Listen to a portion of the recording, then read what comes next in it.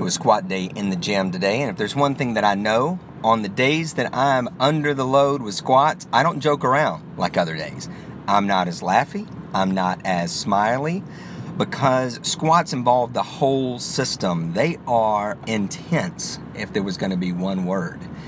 You know, we can get on the treadmill, we can walk at 3 to 4 or 5 miles an hour, we can talk and carry on the conversation, and we can still burn calories, but we're not going to burn the calories at the same level as intensity, as if we're doing intervals.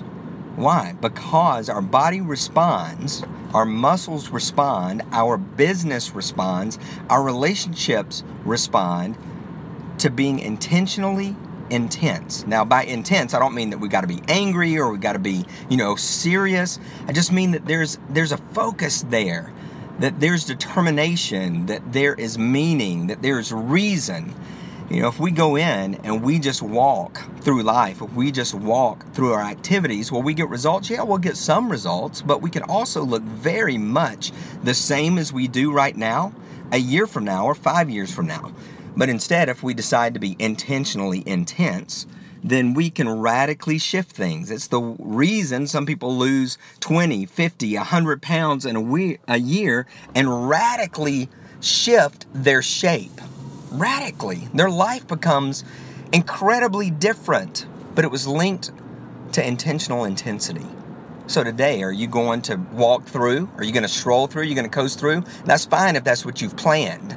But that tends to be the speed of life. Even if we're extremely busy, we still are just connecting activity to activity to activity. Look over your to-do list today, your intentionality list today, and see what is going to require more intensity, more focus, more determination, and what you can walk through, what you can coast through. It's fine to have those activities.